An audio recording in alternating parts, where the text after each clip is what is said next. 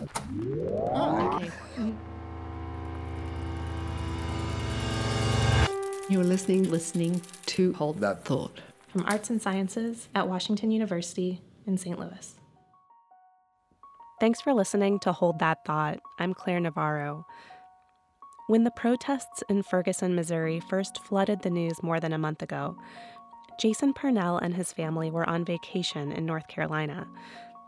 Purnell grew up in St. Louis. He still lives here. And like so many people, his first reactions were emotional. Heartbroken, sad, shocked, both by the initial incident and the aftermath of the incident. Yeah, just very sad for my city.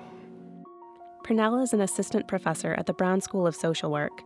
And more than many people, he is deeply aware of the racial and social divides in this region. He's part of a team of African American scholars that recently released For the Sake of All, a report on the health and well-being of African Americans in St. Louis and why it matters for everyone. One goal of the project is to inform the public about how factors like education and employment relate to health. He and his team also want to broaden policy conversations about public health to be about more than access to medical care. In short, in order to be healthy, people need more than doctors. Medical care is what we like to say is necessary but not sufficient to deal with some of long-term disparities in health outcomes. For the Sake of All is all about St. Louis City and County. And more so than with many academic projects, community members were deeply involved in the process. Leading up to the final report, Purnell and his colleagues released 5 policy briefs on topics like mental health, segregation, and chronic disease. A community partner group was involved at several stages. They looked at them. They vetted the recommendations. They told us about other nonprofits or other community groups and leaders that we should be talking to about each one of those briefs. So we like to say that those briefs were evidence-based and community-informed, not just academic products. And then we hosted a community feedback forum in March where we showed people draft elements of the final report up on big poster boards and had them give us their feedback on sticky notes.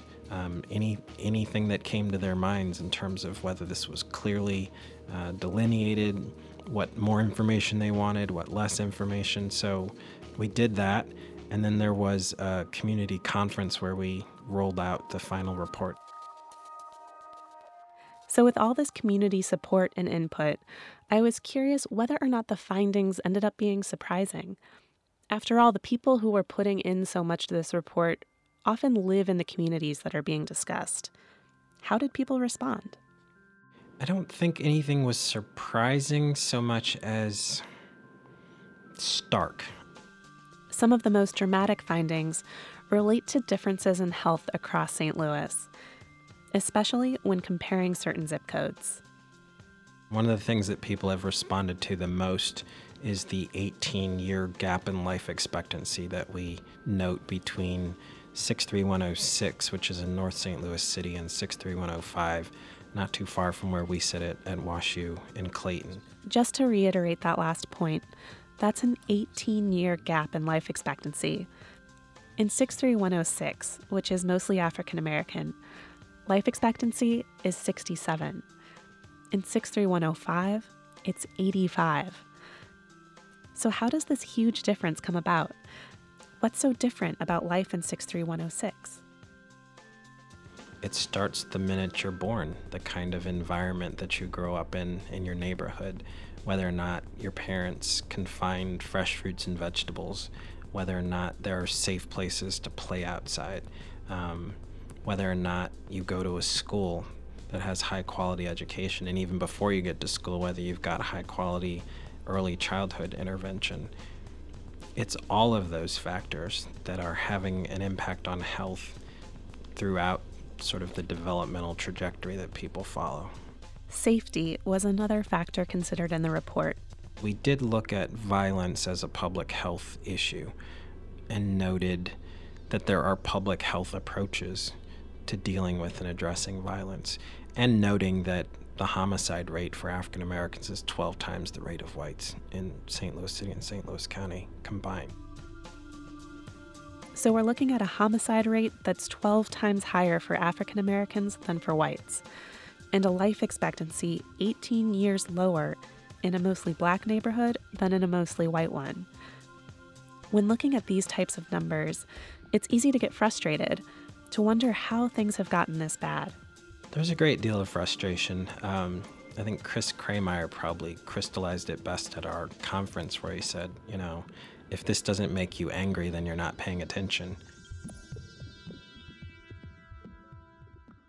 Despite this frustration and anger, Purnell and his team have hope. In addition to documenting health disparities in St. Louis, they want For the Sake of All to promote change.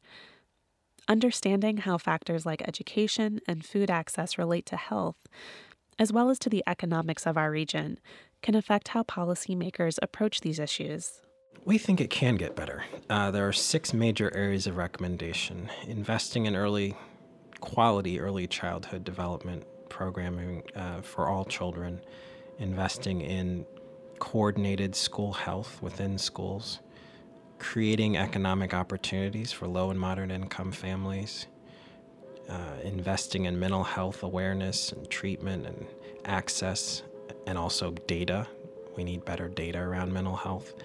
Creating those conditions within neighborhoods that make them health promoting. Everything from access to fresh fruits and vegetables to violence prevention and safety and resources for young people in neighborhoods.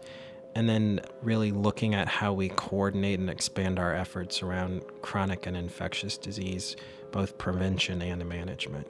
So those are our major areas of recommendation, and then there are specific sub-recommendations underneath those. So how does For the Sake of All relate to everything that has happened in Ferguson? As a father, Purnell acknowledges that at some level, it doesn't. Before talking about issues like health and economic disparities in St. Louis, he encourages us to step back and remember Michael Brown. At the heart of this matter is a young man who's no longer with us and whose family no longer has him with them. And I don't want anything that we're doing to distract from that very poignant reality. But I do think that to the extent that people want to have a broader conversation, I think it's appropriate to have that broader conversation. I think we have something to offer in terms of that.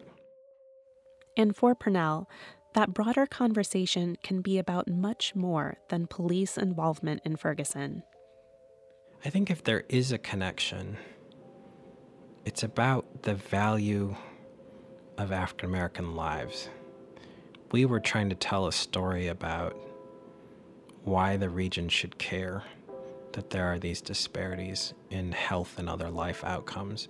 And that was essentially a story about why you should care about this population in St. Louis. And I think what Ferguson highlights is another instance of caring about African American life and the way that people are living in our region, and also highlighted how far apart we are both physically and psychologically from one another.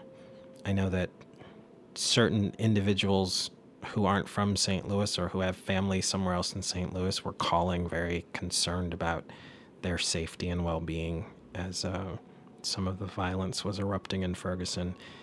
And a lot of them told them, I'm fine. I'm unaffected by this. I'm not being touched by this, which is, to me, kind of telling and essentially part of the problem. So what happens now? Going forward, Purnell hopes that the lessons learned in For the Sake of All may be helpful beyond our city and region.